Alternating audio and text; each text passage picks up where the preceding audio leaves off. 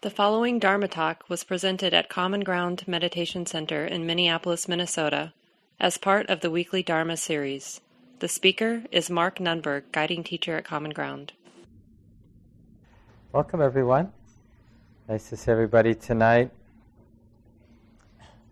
So I know I gave a lot of instructions, but we're learning this map of the Buddha's teachings, mindfulness of breathing, and it can feel like, well, boy, that's way too much to do in any one sit. But there's really something to learning the map, so you don't have to keep it in mind. It will be just sort of there in the background, informing and illuminating what's going on. And although we learn it in a linear way, that doesn't mean that that's how we practice. We might just find that we're, right when we sit down, things for whatever reason are really settled, and we're just aware of the space of the mind. That's, in a sense, what's predominant. And then we might, for whatever reason, get lost in thought, and then when we come to, the mind's really distracted, and then we need to go back to the first 1 to 3 instructions, where we're just trying to track the present moment experience using the breath, just as a way of abandoning the mind's fixation on thought. Thinking about this, and one thought leading to the next. So for those who find it useful, I recommend you go to the blog. We put up the instructions, the sutta of the Buddha's instructions on mindfulness of breathing, the discourse. So if you look on the homepage, one of the little squares at the bottom is the link for the blog. And I think the most recent entry on the blog is just a little bit about the instructions and the link to all of the instructions and some comments from some contemporary teachers about mindfulness, the Buddhist teachings on mindfulness of breathing. So I want to review it tonight and then also next week. So we're slowly moving. Remember, there are 16 instructions. So I'm going to go through them again, and it makes sense. There's a lot of logic. As an oral tradition, before they wrote down the teachings of the Buddha, it existed, these teachings from the Buddha existed for a couple centuries, or maybe even a little longer, as an as an oral tradition. So they used these very systematic maps because it made it easier to pass on the teachings from one generation to the next. So 16 instructions for mindfulness of breathing. The first set of 4 are really about being intimate with the experience of embodiment and healing the relationship between the mind and the body.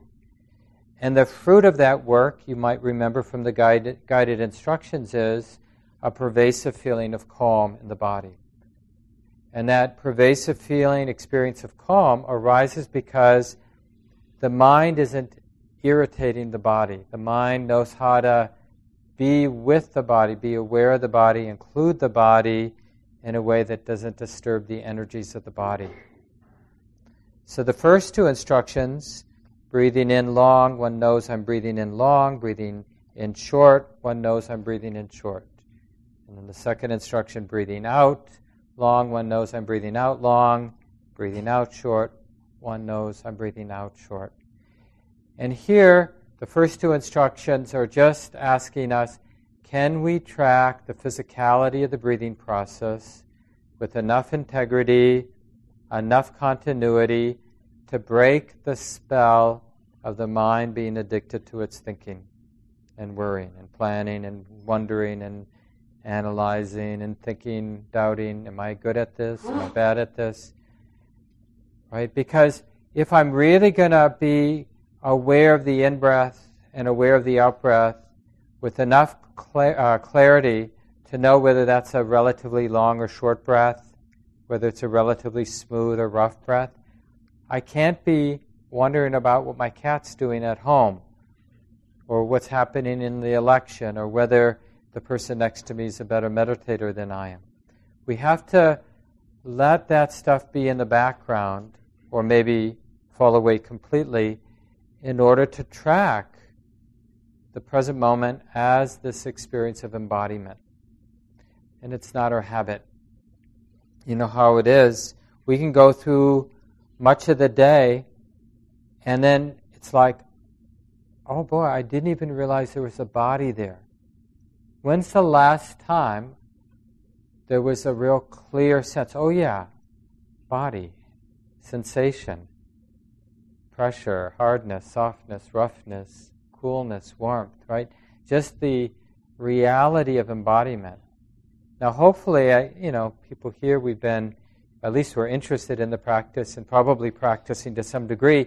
So hopefully the answer to that question, when was the last time there was a clear sense of embodiment? It was like, well, maybe 10 minutes ago, right? But other people, it might be like, unless there's just a lot of physical pain, and even when there's physical pain, doesn't mean the awareness, the mind that knows is knowing sensations as they are. The mind might be knowing the thought, I hate this pain in my body. Why me? That's not awareness, that's not intimacy with body sensation, that's, being identified with thought. So that real connection, the knowing mind, knowing the body, so much so that it lets go of everything else, that's an unusual state for most of us. So the first two instructions is a pretty high bar. So if you spend several years, most of your meditation time in the first number of years of your practice, and step 1 and 2, don't feel bad. That's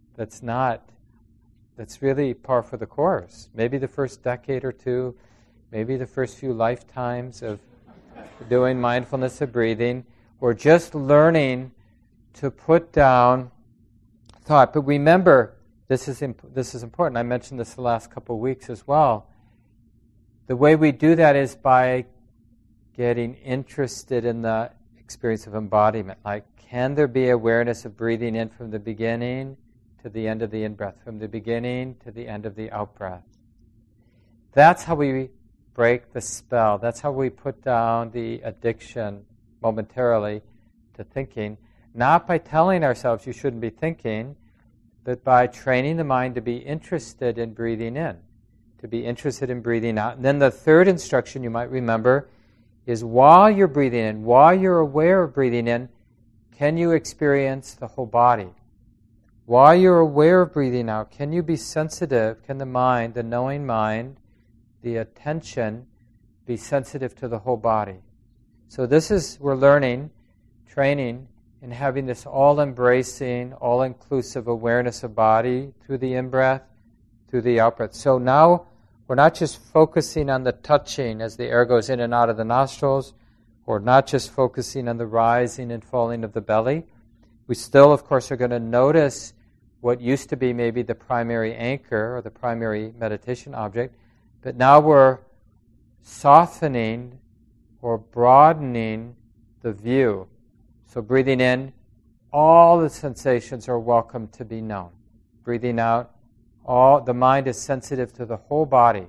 Whatever is predominant in terms of sensation, that will be in the forefront of what's being known. But all the other sensations that are less intense or less obvious, less predominant, they're going to be right there in the perimeter of the experience. Does that make sense? It's a real skill to realize, because it's actually an insight. The mind is realizing that the present moment, knowing the body, knowing the breath in the body, we're learning this boundarylessness of the present moment. The boundaries, the different compartments, this is my sensations in my nose, this is the sensations in the foot, this is hearing, this is seeing. That way of dividing up our experience into compartments, that takes thinking. So if we're just more in the pure, simple, bare awareness of the body, then it's all one thing. Even hearing and seeing the other sort of experiences from the 5 physical senses, smelling, tasting, it's all right here in the moment. Something might be predominant, so in the sense it's right in front of the attention, but everything else is right there. So, we could breathe in now, feel the whole body, but that jet sound, we could also be aware of that jet sound. It's not like in a different location. It's just the thought that hearing is different than sensation that makes it appear like they're being known in different places. But all the knowing is arising here and now in the mind, right? So we train just initially in that by breathing in, experiencing the whole body, training, breathing out, experiencing the whole body. And this, of course, as you might imagine, is what sets in motion the experience of calm, which is the fourth. And that finishes the first set of four, which is about being intimate with the experience of embodiment, or really healing the mind-body relationship. And the fruit of that, as I mentioned a few moments ago, is that pervasive sense of calm in the body.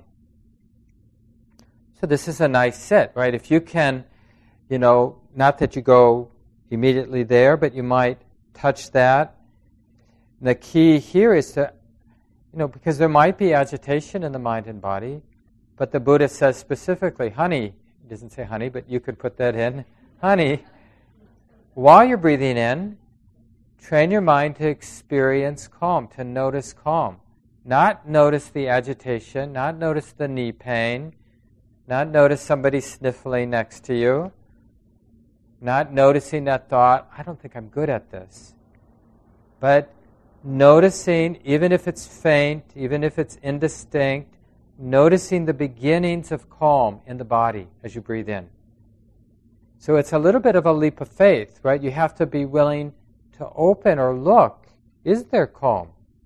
You have to be able to recognize calm, even if it's just in the seed state. It hasn't fully blossomed. But just the beginnings of the energetic system of the body settling down. Oh yeah, this is a settledness. This feels pretty stable in the body. Oh yeah, breathing in, knowing that experience. Breathing out, knowing that experience. The more you train your mind to notice calm, the more you notice it. The more it grows, it spreads, it deepens, and the whole body begins to settle. And we really stick. Don't move on to the fifth instruction until you feel like there's a real confidence in your own experiencing of calm. The mind experiencing the calm. The mind being intimate with the calm in the body.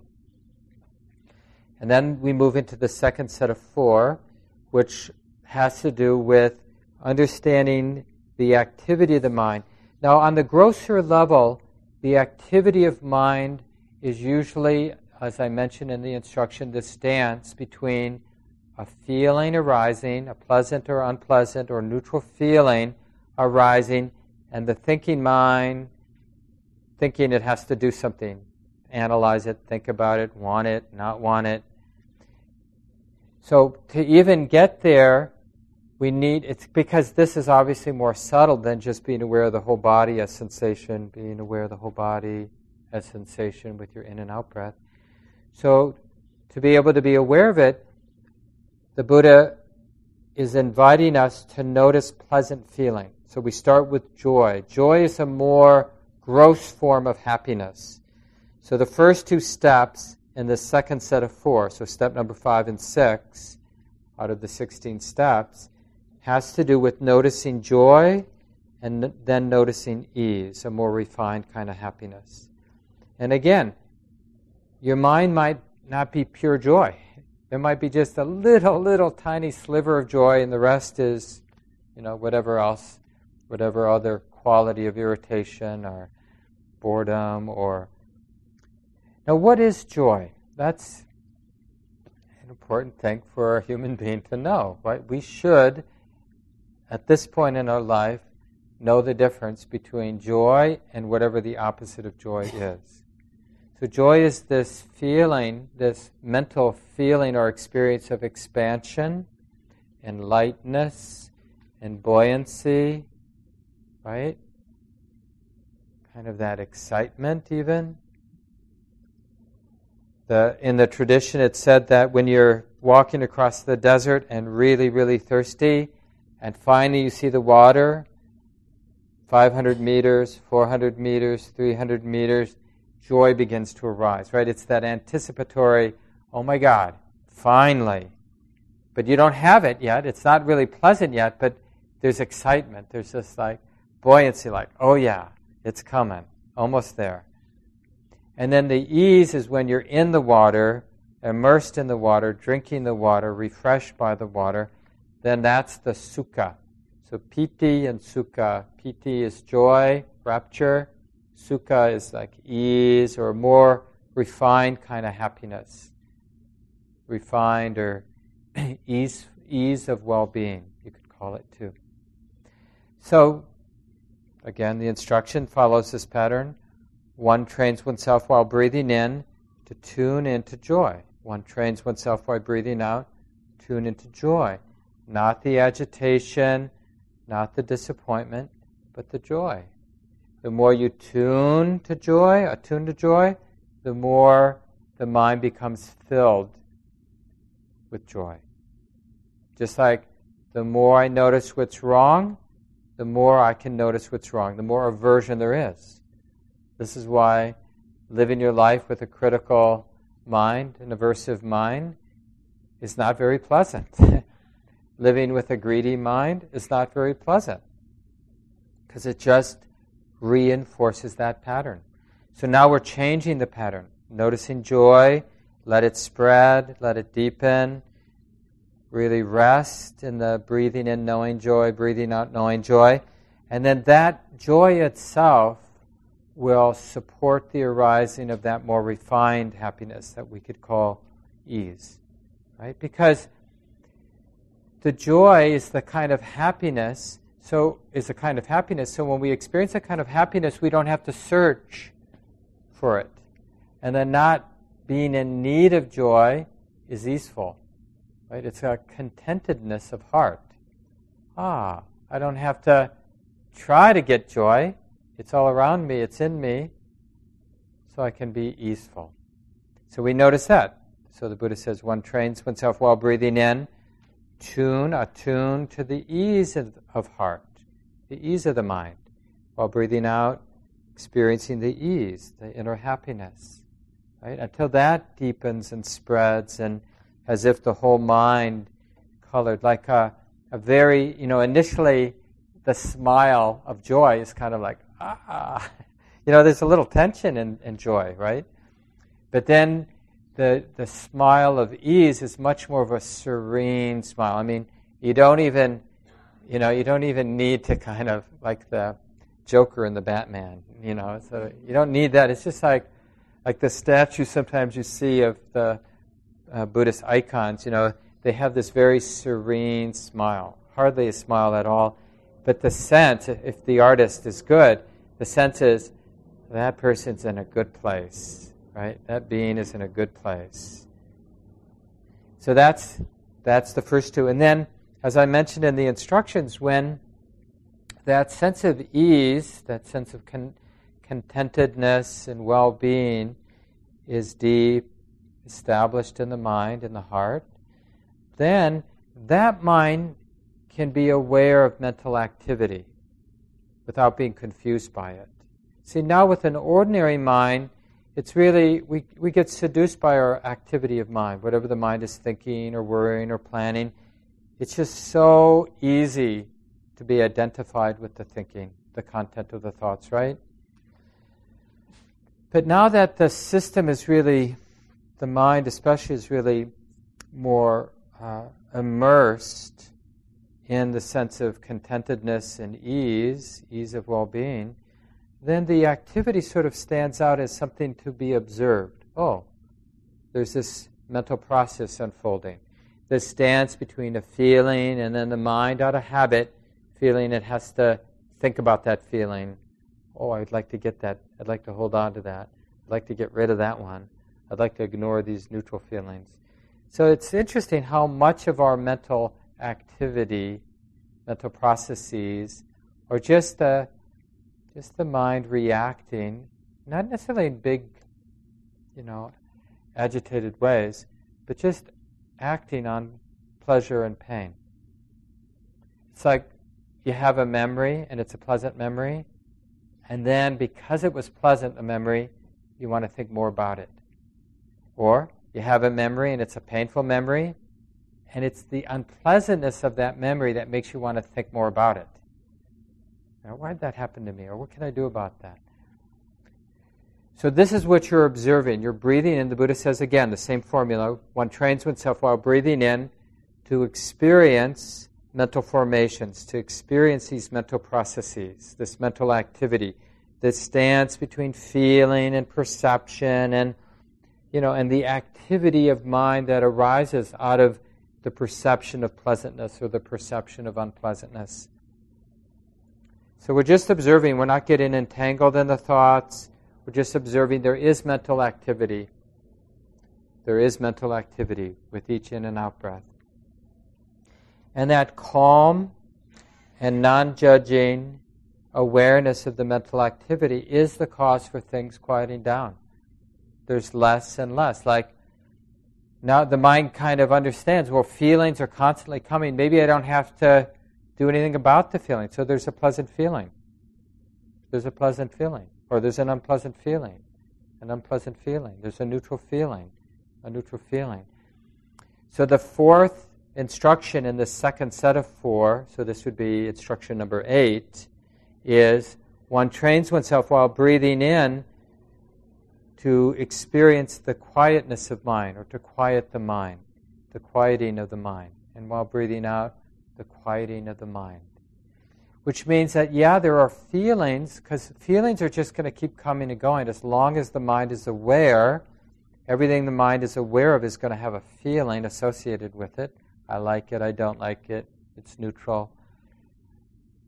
But the mind's sort of waking up to some degree and realizing, I can just be aware that it feels like this now without having to do a dance with it, to react to the feeling, to think about it in any way.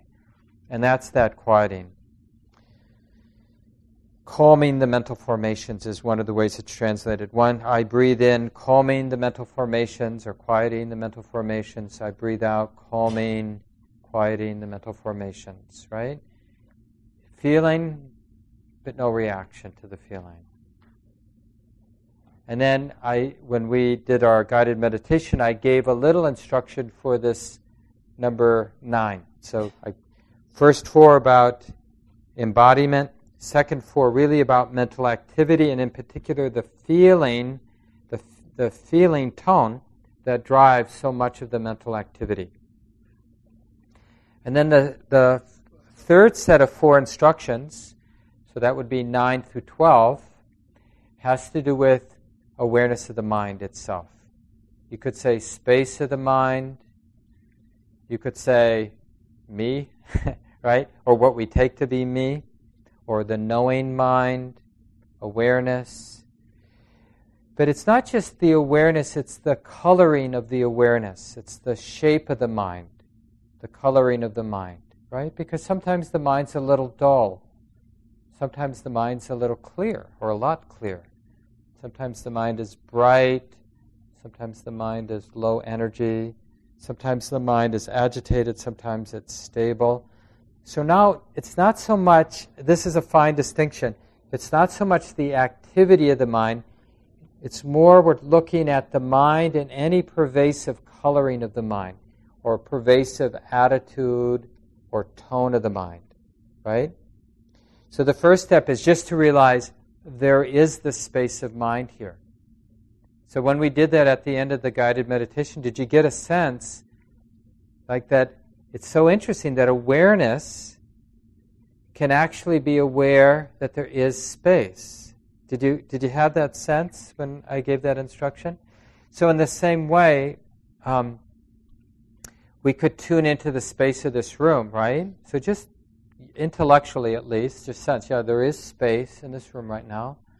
And then as you're staying attuned to the space in this room, just imagine let's remove the walls and the ceiling and the floor and the earth below the floor and the cushions and the chairs and the people and the lighting. Right? So now there's space. See, normally we know space because we recognize the objects that are arising in that space. But we can sense the space of the room without being confused by the different objects that arise or being known in that space. It takes some training, doesn't it? Because we have a very deep habit in the mind to be attuned, to be interested in what is arising in the space of knowing, the space of awareness, the space of the mind. But with training, with the prompting, which is like why we memorize the instructions, we practice with them, is then it gets to be a habit. When the mind is, now, because remember, the mind's pretty quiet now, it's pretty stable. We've dropped a lot of the agitation. Now, this may be just a few minutes in a sit where you're in this more stable place where you can do the instruction. The Buddha says, one trains oneself breathing in, experiencing the mind. One trains oneself breathing out, experiencing the mind. Now remember, the using the breath as a kind of tether, that's just specific to this set of instructions. You can do this practice without coordinating these different insights, these different objects of awareness with the in and out breath, right? But you might find it really useful because it keeps it, the nice thing about this is it's less likely you're going to space out. Because if I sat down and said, okay, take the first 10 or 15 minutes and stabilize your awareness, and then I just left you alone for 15 minutes, and then after 15 minutes I said, now notice the space of the mind. You might notice it for a while, but then you might get lost in thought. And because you don't have the tether of the in and out breath, you might not realize that you've lost the thread of the present moment, the study of the mind, the space of the mind. So it's really nice to remember, breathing in, now where was I? What's predominant? And maybe the mind is just too gross to notice the space of the mind. So you go back, I can notice the sensations of breathing in, or maybe there's a lot of joy, so maybe I'll go back to that step. Breathing in, experiencing joy. Breathing out, experiencing joy. So you might, in real life, in your practice, be jumping around in the different steps. But you can't really do that until you know them. And it will just help you know the terrain of your practice.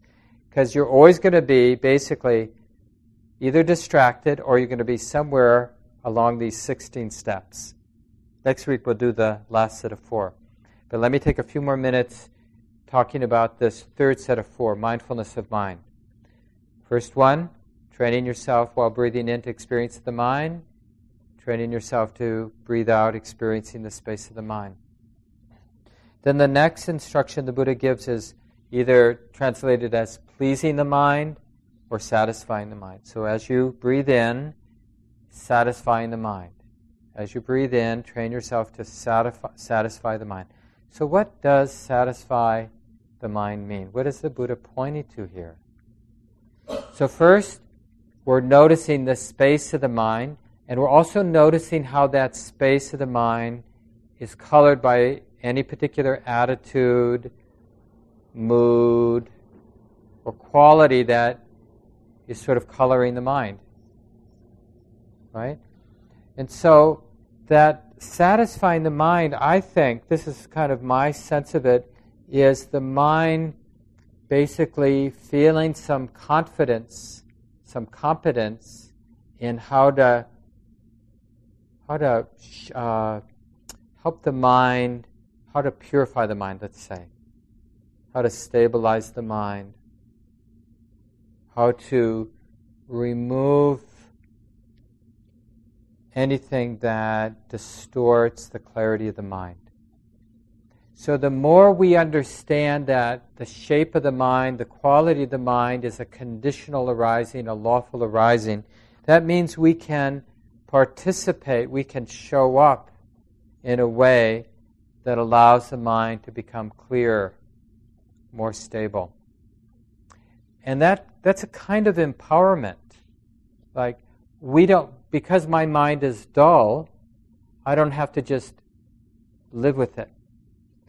But hating the dullness or trying to control it may not be the way to purify the mind. Right? The way to purify dullness or irritation or boredom or all the different ways that the mind can be a little off, be a little tight. One of the words that's used for a very concentrated or still or unified mind, stable mind, is that it's malleable, it's nimble. It can do the work of seeing things as they are. This is such an interesting thing about when you get to know the experience of what we call samadhi, a mind that is stable, is it has two qualities that seem contradictory. There's just a lot of energy in that mind, very bright, not afraid of work, not afraid of seeing, deconstructing, not afraid of sort of this stable, patient listening, where we're letting the objects reveal themselves. So it has this really bright, energized quality, but that energy is very stable, very still. Normally when we have a lot of energy, we think of bubbling over. Oh, I got to do something with all this energy. But how about having a lot of energy, but that energy is characterized as being very stable? So the mind is like you're sitting on, whatever image of energy, a nuclear reactor, or a lot of power, but no neurotic need to do anything with it. A lot of brightness, but the mind doesn't neurotically need to see objects, doesn't need to do anything with that brightness, but it's totally okay. If there's something to be seen, it's totally okay really doing whatever needs to be done to see it clearly, to understand, oh, it's this being known. Right? But it's not greedy, it's not needy, it's not aversive, it's not afraid, it's not complacent. So that's why samadhi is not just the normal idea we have of tranquility and calm. It's sort of like, we learn it first, when we're in that sort of really relaxed but sleepy kind of withdrawn state. But that's not samadhi. That's not the tranquility of samadhi. It's like the mind and body, but the mind we're talking about here, it's really stable, but it's totally, that stability is totally in the service of seeing things clearly. So the stability, the tranquility is in the service of seeing clearly. And so as we understand that, as we understand how that all works, that's how we satisfy the mind. It's like, remember I mentioned in the first set of 4 that the mind-body's relationship is healing?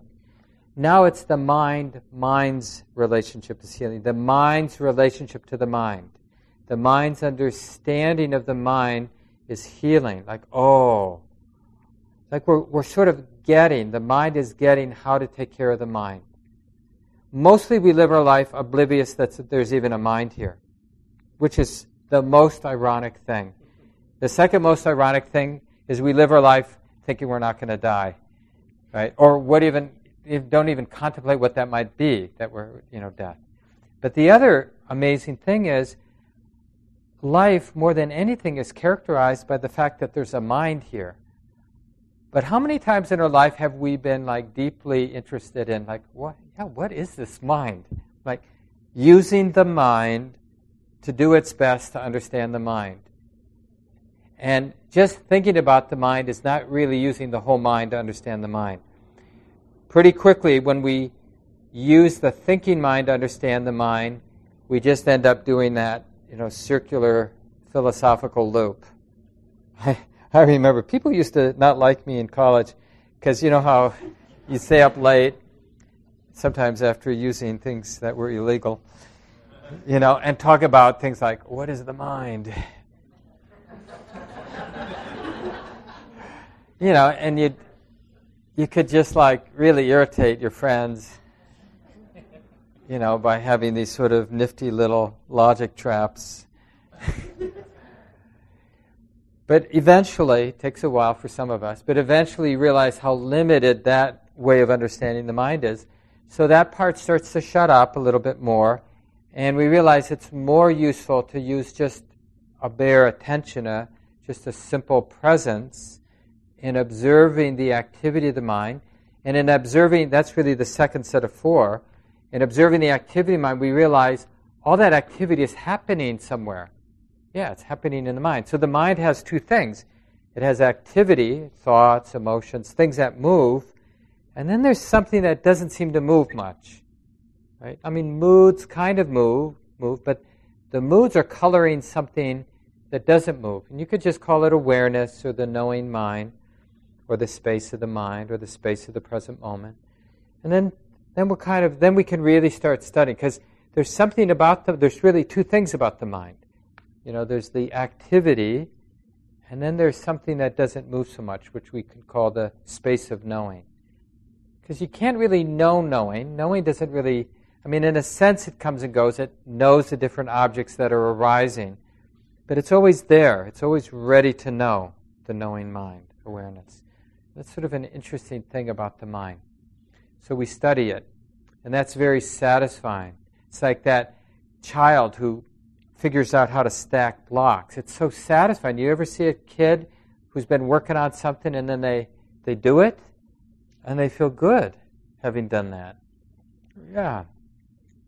It's the same thing when we learn this more subtle trick of being able to observe the mind. And so then the third, in that third set of 4, experiencing the mind, satisfying the mind, and then stilling the mind, concentrating the mind, quieting the mind, you could say. Now this stilling of the mind comes because of this competence, right? The more we learn about how it all works, that there is a mind, that the mind is coloring, and if we see the coloring but aren't confused by it, like we see the irritation, we see the boredom, we see the impatience, we see the neediness, this sort of leaning, the subtle leaning forward in the mind, but we just see it as a coloring. We're just, oh yeah, that's just that mood, or just that coloring of the mind. We're no longer feeding it, because it's the identification that feeds it. And so it fades. The mind becomes more clear, more stable, more still. And then when that stillness reaches perfection, we're at that 4th instruction in the third set of 4. Experiencing the mind, satisfying the mind, stilling the mind, and releasing the mind. Now, the way I understand this releasing of the mind is it's kind of releasing the last of any fixation in the mind. So remember I was saying on this level of the mind, we're really talking about the space of the mind, not the activity. So we're really tuning into the space of the mind, the space of knowing. And now that space of knowing has been really purified, right? And so now it's been so purified that we say we train in releasing the mind. So we're noticing that space of the mind as empty of any fixed thing. Or you could say empty of self. Any self-drama, anything that seems like a point of somebody being there. It's being teased out temporarily, right? So that mind is released. That mind is just nature. So one of the characteristics of nature is there's no center to it, right? There's no center to Minneapolis or the woods or a lake. We might say that, in terms of the sort of space, we can. But actually to that phenomena, there's the phenomena of the lake, the phenomena of the weather today. There's even the phenomena of this body-mind. There's no center.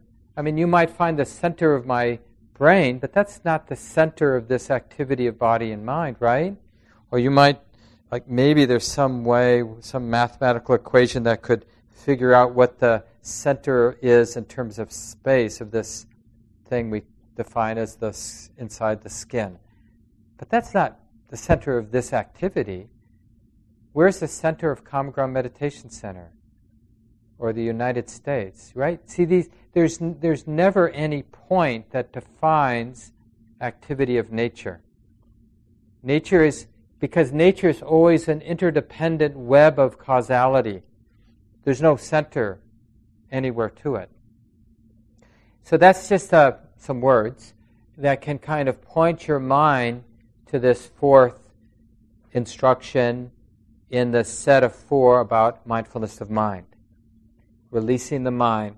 So the mind is like nature. It's wild. Open space. No fixed anything anywhere in it. And that mind, so now we have a very purified mind, that's the mind that can have the insight, which we'll talk about next week. The last set of 4 instructions, 13 through 16, 13, 14, 15, and 16, all have to do with using that very beautiful free mind, released mind, to see that everything is in motion.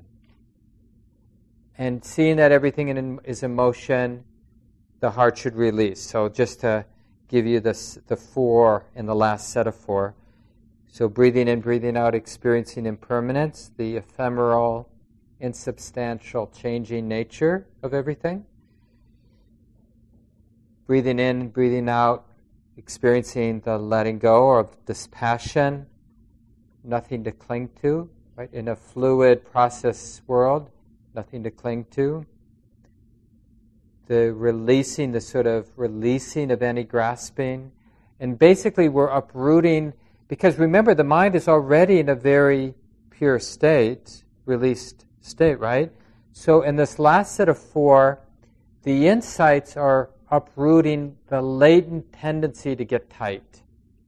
Because the mind is already not tight by the time we get to number 12. Breathing in, breathing out, releasing the mind. But there's still the tendency to get tight, to take things personally.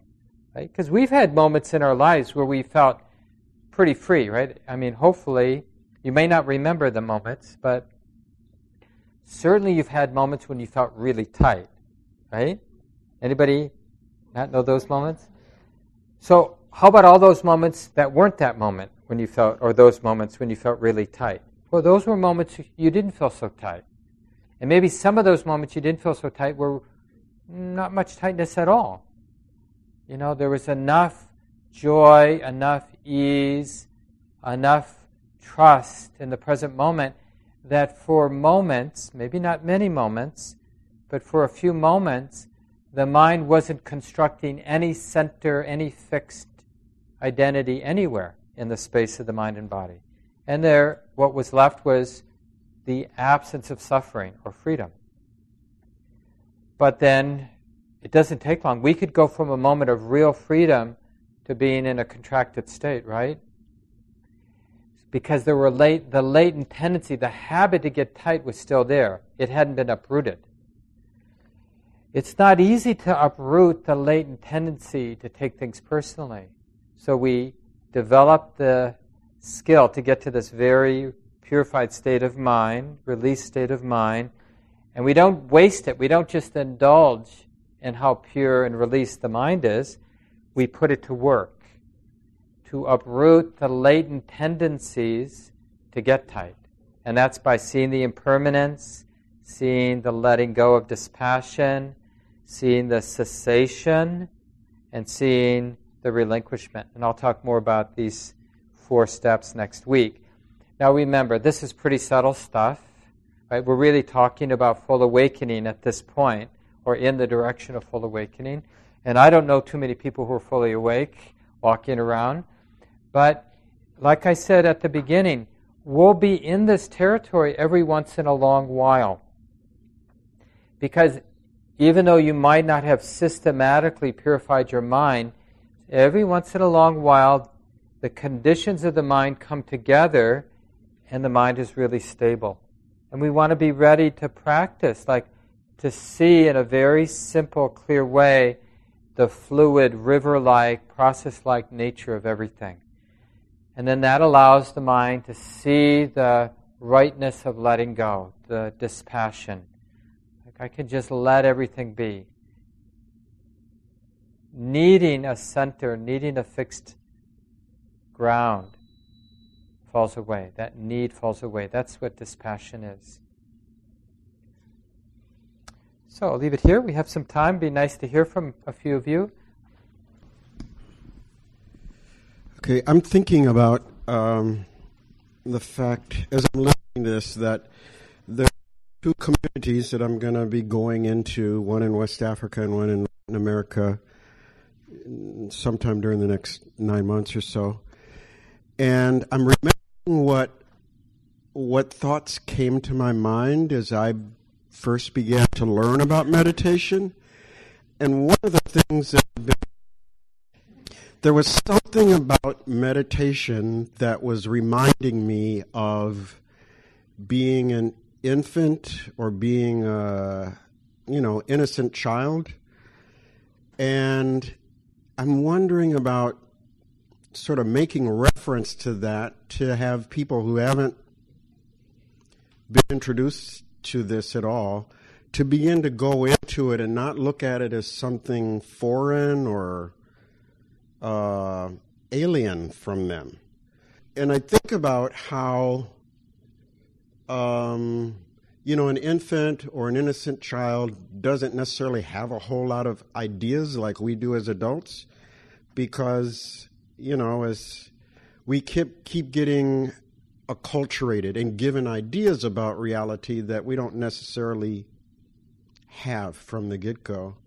So I'm wondering, here's a question, is there some ways where infant mind or child mind overlaps with this practice? Yeah.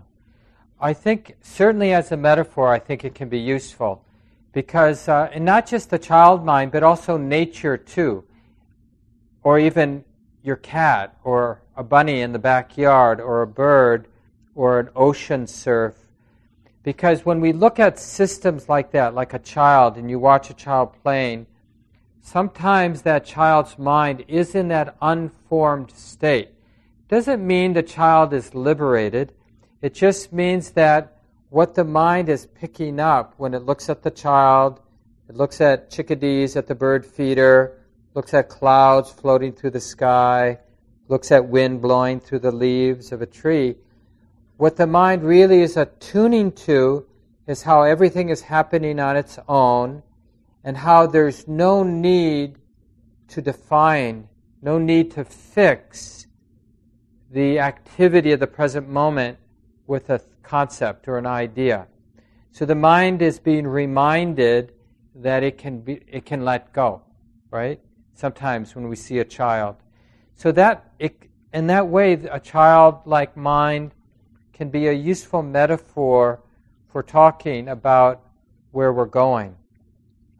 But children, can be in that formless state, and then you take their toy away from them, and then they're a tyrant, And if they were bigger, they would throw you around. They're like, they don't hold back when they grab for it. I mean, they're going for it. And probably the same with the chickadees. Like, it's so interesting. Like, you can sort of have a soft gaze and you watch the chickadees feeding, or birds generally feeding, and then you turn your attention, and now you're looking at it in terms of power. And you really see, like, no, they're being violent, they're being aggressive, they're being passive, one's the victim, one's the perpetrator. So you can look at things in different ways. Like, you could see the surf in terms of this free activity, or you could see how the surf is just like pummeling the rocks and the sand and crushing them and turning them into little bits, and it's like a violent act, right? So it's really a matter of what you're tuning into when you use the metaphor of the child or metaphor of nature. That's the important thing. It's like we want to point to the mind, or we're pointing to something that helps the mind remember the unformed state, the possibility of not being fixed. And I think a childlike mind can definitely do that. Yeah. Thanks, Louis. Anything else? If I need to talk about the mind, I think I'd want to emphasize to the communities that I'm working with that it's not this physical brain, but it has something to do with the resonance or the energy that happens in this space and how that's connected to the consciousness that manifests this. Yeah, and mostly in the East, it's here. It's the West that talks about the mind up here. And that's just a habit. So one of the ways I talk about it, so you might want to kind of find out from them how they, like ask them, when you're suffering, do you know you're suffering? And they'll go, yeah. And then say, well, so when you know you're suffering, what is it that you're knowing? Where do you know it? And they might say, well, my heart hurts. Or when you're happy, where do you know that? Well, I feel that love, or I feel that lightness, or I feel that ease. Because then you can point there. You can use that space. Where there's the experience of suffering and the experience of release, that's the heart, or that's the mind. And I try more and more. I mean, I'm not consistent, but to use both words together, heart and mind, and not just one of them. Because I think it can be confusing, especially in the West. I mean, maybe wherever you're going, you can just talk about the heart. But, I don't know these cultures you're going to be in, so it'll be fun to figure that out. Yeah, thanks, Louis, for bringing that all up. Other folks, we have a little bit of time. Yeah, Charlie, you want to go next? I'm wondering, I'm feeling totally relegated to like the first step, maybe not even. Yeah. And but we are all there at the first step most of the time. And so my question is, sometimes I've heard about, it seems kind of like you're using settling and unifying of attention to get joy, but sometimes you hear about using like loving kindness meditations or whatnot to settle the mind in order to. So I'm wondering about the order of that, and sort of like, is there like preconditioning that you can do with other types of practices that are going to help this sequence that you're talking about? Absolutely. There are many ways to joy. The healing the experience of embodiment, mind-body relationship, is one way, and the calm as the cause for the arising of joy. But you could go right to loving kindness, right, and just skip the embodiment piece. But more and more when I teach the experience of metta or loving kindness or compassion, I'm using the experience of embodiment. And I just generally recommend to people that somehow the experience of embodiment be really front and center in your regular practice, because it's so conducive for practicing all day long out in the world in interactions.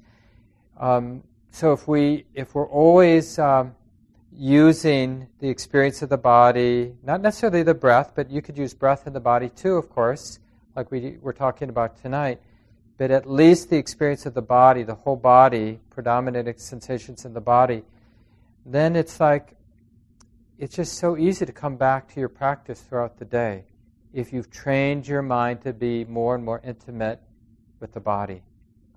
So just keep that in mind. Yeah. So even all the practices can be body-based to a large degree. Thanks, Charlie. We need to end here. It's 9 o'clock, so we'll just take a few seconds, just enough time to let go of the words. You can pass the mic back to Colleen. Appreciate being here together, knowing that some of the words tonight will land and will come back in your practice. Others are sitting on some shelf in the mind. That's okay.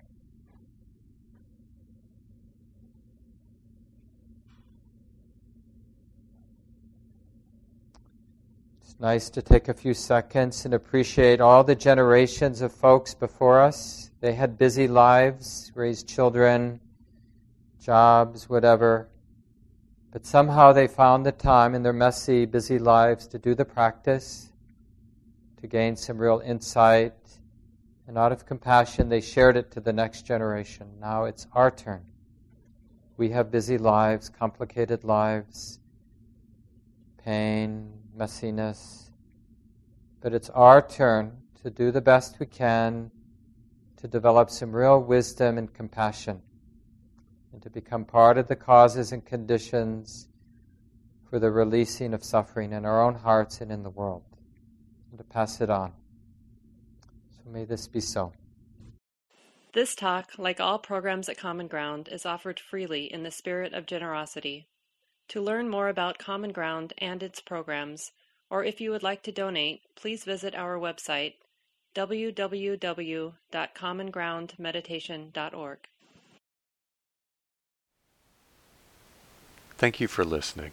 To learn how you can support the teachers and Dharma Seed, please visit dharmaseed.org/donate.